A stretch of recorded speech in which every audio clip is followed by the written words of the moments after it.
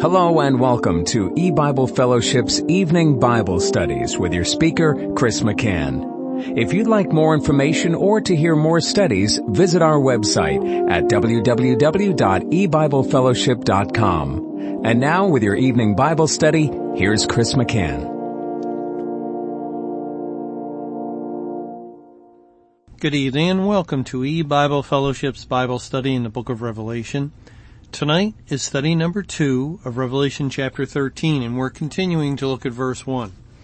And I stood upon the sand of the sea and saw a beast rise up out of the sea, having 7 heads and 10 horns, and upon his horns 10 crowns, and upon his heads the name of blasphemy. And in our last study, we were looking at the beast coming up, rising up, ascending out of the sea. And we saw how the Bible ties that in with the loosing of Satan at the time of the end, the beginning of the Great Tribulation, that little season when he gathers Gog and Magog together to come against the camp of the saints. And the beast is a name assigned to him by God for the duration of the Great Tribulation. It's used many times in the book of Revelation. And it is a name for Satan's rule. Primarily, maybe there's one verse that doesn't follow along those lines, but overwhelmingly, it is a name that identifies with Satan during the 23-year Great Tribulation period. And he ascended out of the sea, that is, he rose out of the bottomless pit. He ascended out of the pit, just as Revelation 11 verse 7 says, just as Revelation 17 verse 8 says, and he came against the saints. He came against the church. And that's what John, standing upon the sand of the sea, pointed to, as the sand of the sea can be used to refer to the corporate body of Israel or the New Testament church. All right, let's go on in verse 1. And I stood upon the sand of the sea and saw a beast rise up out of the sea, having 7 heads and 10 horns, and upon his horns 10 crowns, and upon his heads the name of blasphemy. Now this verse reminds us of what we read in the previous chapter in Revelation 12 in verse 3. It said there, and there appeared another wonder in heaven, and behold, a great red dragon, having 7 heads and 10 horns and 7 crowns upon his heads. That's very similar language to what we're reading in chapter 13 verse 1. But there's a difference, and it's a major difference. In chapter 12 verse 3, the crowns are on the heads, the 7 heads. But here in verse 1 of Revelation 13, the crowns are on the 10 horns. And that is important, or God wouldn't have made that change. And when we read of the 7 heads, the beast, the dragon in Revelation 12 that had 7 heads and 10 horns and crowns on its heads, that signified the rule of Satan throughout all time since the fall of man in the Garden of Eden until the very end. Judgment Day, which began on May 21, 2011. Satan would rule as king. He had won the victory over man, and man was given dominion over the earth. Therefore, Satan had dominion over man and over everything man ruled over, and all the kingdoms of this world. And so it was the normal, typical rule of Satan throughout all history. But there would be a change, a drastic change in his rule when we reach the time of the end, Judgment Day, judgment which would begin upon the house of God, the churches, and that's also known as the time of the Great Tribulation. And then the crowns are not on the 7 heads or said to be on the heads, but they are on the horns, the 10 horns. Now let's look at a couple of verses to see what that might mean in Daniel 7, beginning in verse 23. It says there, "Thus he said, the fourth beast shall be the fourth kingdom upon the earth, which shall be diverse from all kingdoms, and shall devour the whole earth, and shall tread it down and break it in pieces. And the 10 horns out of this kingdom are 10 kings that shall arise, and another shall rise after them. And he shall be diverse from the first, and he shall subdue 3 kings. And he shall speak great words against the Most High, and shall wear out the saints of the Most High, and think to change times and laws, and they shall be given into his hand until a time and times and a dividing of time." Now, we saw that times and dividing of time, or times and a half, in Revelation 12, and there I mentioned that the context determines what it means. And here the context is pointing to the Great Tribulation period, which worked out to be in a full 23 years or 8,400 days. And this is the time when the 10 horns are said to be 10 kings that arise. Now let's also take a look at Revelation 17. Revelation 17 has much in common with the book of Daniel in chapter 7. And in Revelation 17, it says, beginning in verse 9, "And here is the mind which has wisdom. The 7 heads are 7 mountains on which the woman sitteth." And we're getting more familiar with that language, the 7 heads of the dragon, of Satan. There are 7 mountains, and mountains in the Bible represent kingdoms. And the woman, who is Babylon, sits over these mountains or these kingdoms and rules. To sit in the Bible indicates rule. And then in verse 10, "And there are 7 kings, 5 are fallen, and 1 is, and the other is not yet come. And when he cometh, he must continue a short space." And that's the 7 periods of reign of Satan's rule over the earth, pointing to the perfect fulfillment of his reign that he had won through conquest over man in the Garden of Eden. And by the time Revelation 17 is being written, towards the end of the 1st century, 5 of these rules had already come and gone, and 1 was, since the cross, that this would be the rule of Satan's binding, as he was bound for the entire church age, and the other is not yet come. That would come at the time of the end of the Great Tribulation. And that would just continue a short space. When Satan is loosed, as we read before in Revelation 20, he's loose for a little season. Well, then in verse 11 it says, "And the beast that was and is not, even he is the 8th, and is of the 7, and goeth into perdition. And the 10 horns which thou sawest are 10 kings, which have received no kingdom as yet, but receive power as kings 1 hour with the beast." Now we get the idea. Now we have the picture. The 10 horns are 10 kings that have not yet received a kingdom, but they will receive power as kings, and kings will rule. They will receive power as kings 1 hour with the beast, and the 1 hour typifies the duration of the Great Tribulation. The Bible likens the Great Tribulation to 1 hour.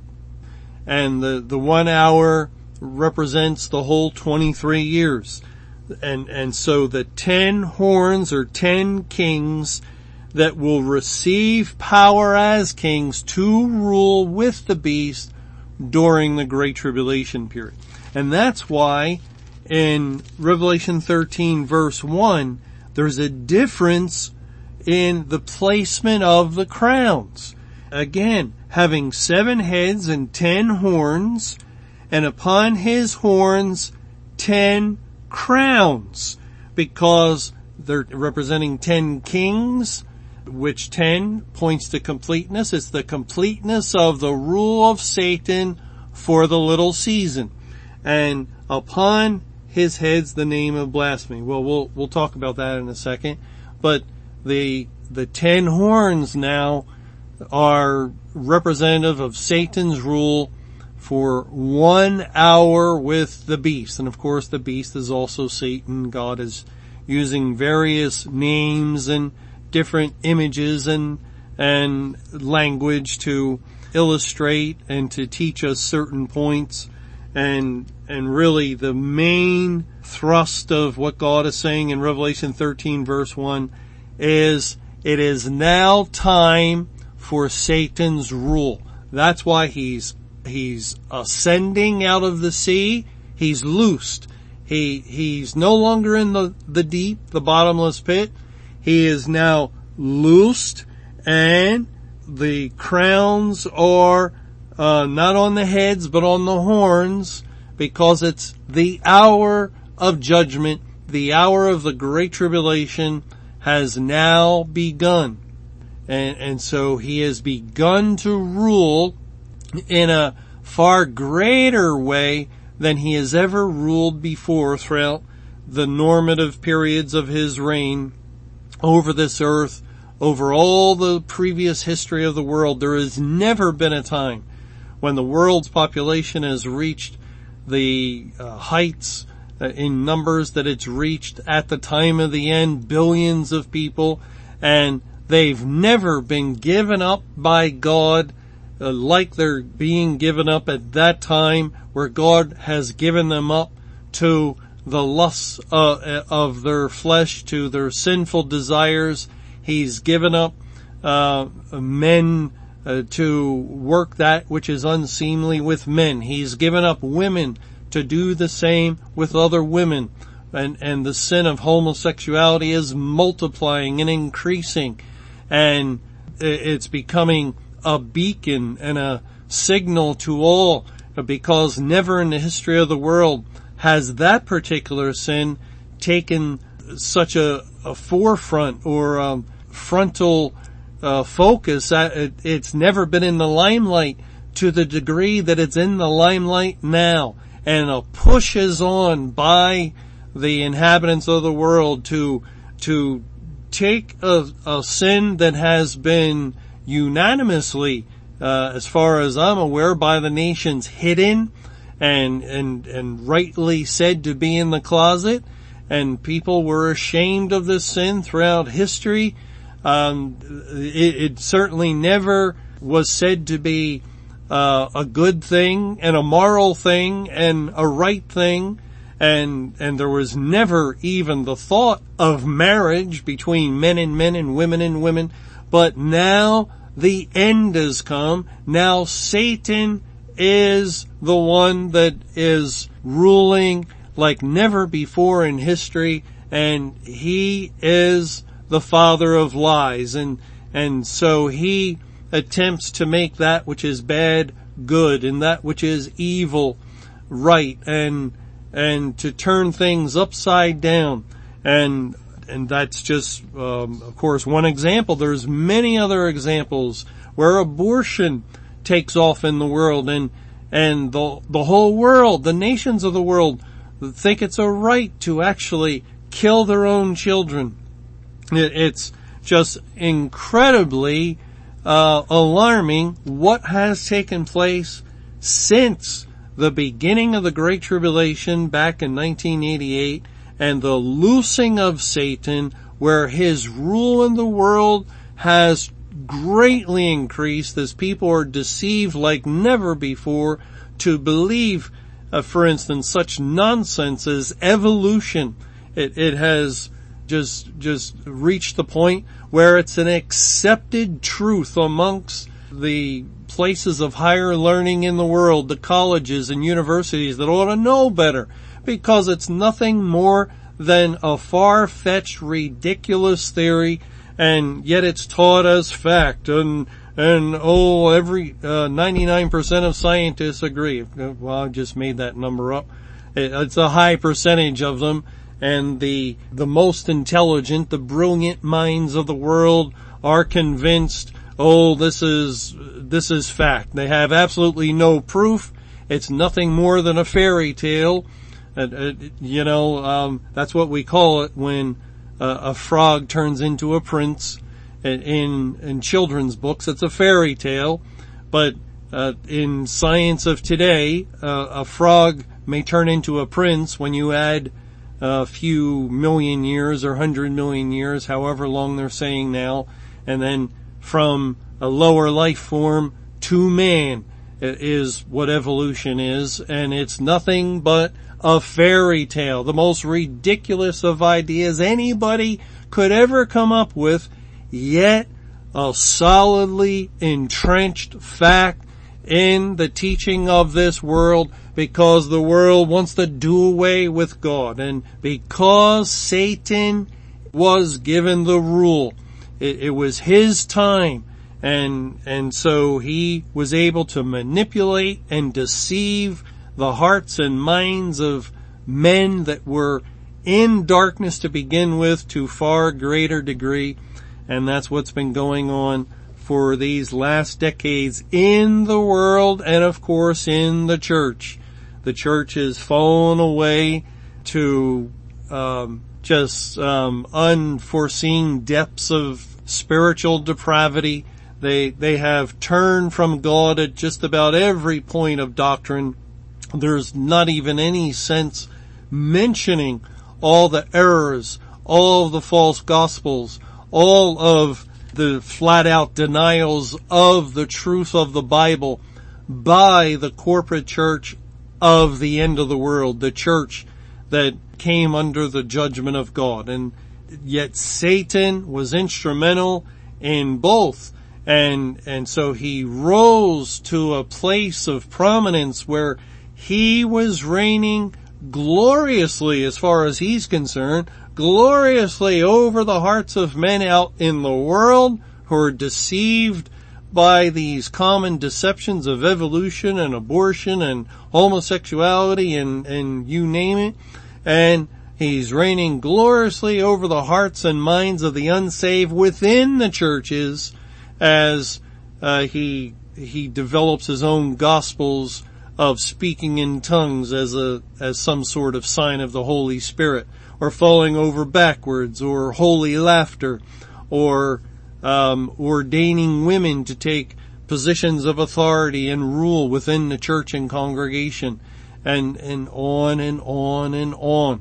It's all evidence, since these things are unprecedented in history.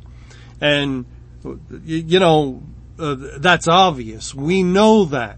Anybody can check that out. Go look at church history books, and maybe in time past, of the many hundreds of years of the church age, you may find a few instances, a few mentions of a woman pastor like Jezebel here or there. But it was a rarity. Or finding a mention of a homosexual bishop, I don't think you would be able to find. Or finding just hardly any of the outlandish practices of today's church. Yes, you may. I'll grant that and allow for that. Maybe you could find a couple of instances here in some church that had gone astray over there. But they were rarities. They were few and far between, spread throughout the centuries. Today, they are everywhere. In all the nations, the churches that are in the nations are all experiencing these things, with the onslaught of women teaching, with the falling away of the church concerning marriage and divorce. It's in all churches everywhere, with the free will gospel just predominant throughout the church. And you can go on, and it's everywhere in the world, indicating a drastic change took place, and And we can trace it back just a few decades. It wasn't too long ago that this was not the case in the corporate church. And likewise, those of us that have been alive for any length of time, if we can think back to the 80s or the early 80s, the 70s or the 60s or the 50s, and think of the world out there. Is there any relationship? Is there any ability to recognize this present world with its push to make Sunday like any other day? And it succeeded. Sunday is like any other day. It's a day to play. You can work on Sunday and do whatever you want. You don't hear about stores closing on Sunday hardly. There might be a couple of places that do, because they want to keep the Sunday Sabbath. And that was commonplace just a few decades ago.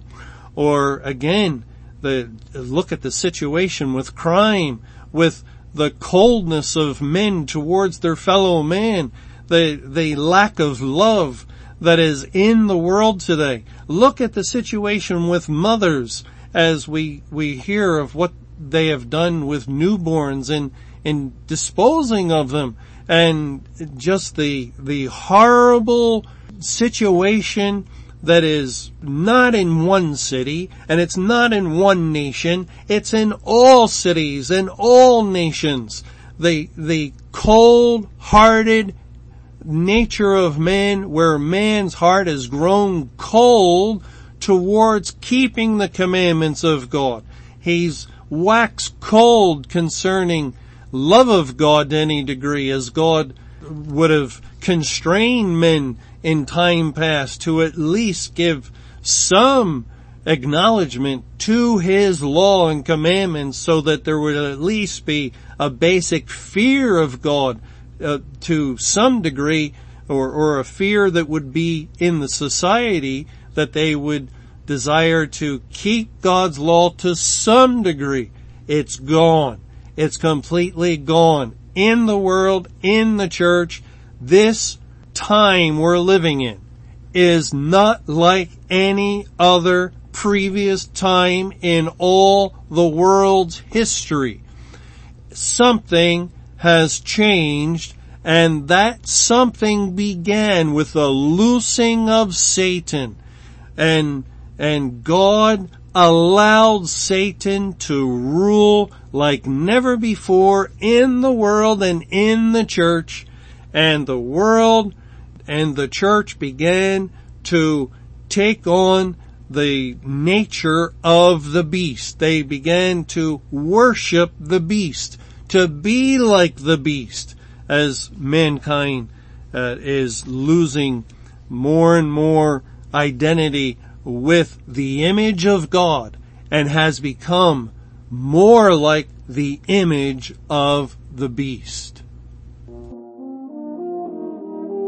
Thanks for joining us for E-Bible Fellowship's Evening Bible Studies. You can hear these studies Monday through Friday over Paltalk, Skype, E-Bible Fellowship's webcast audio, or over your phone. For more information or to hear other studies, visit www.ebiblefellowship.com. Until our next study, may the Lord's perfect will be done.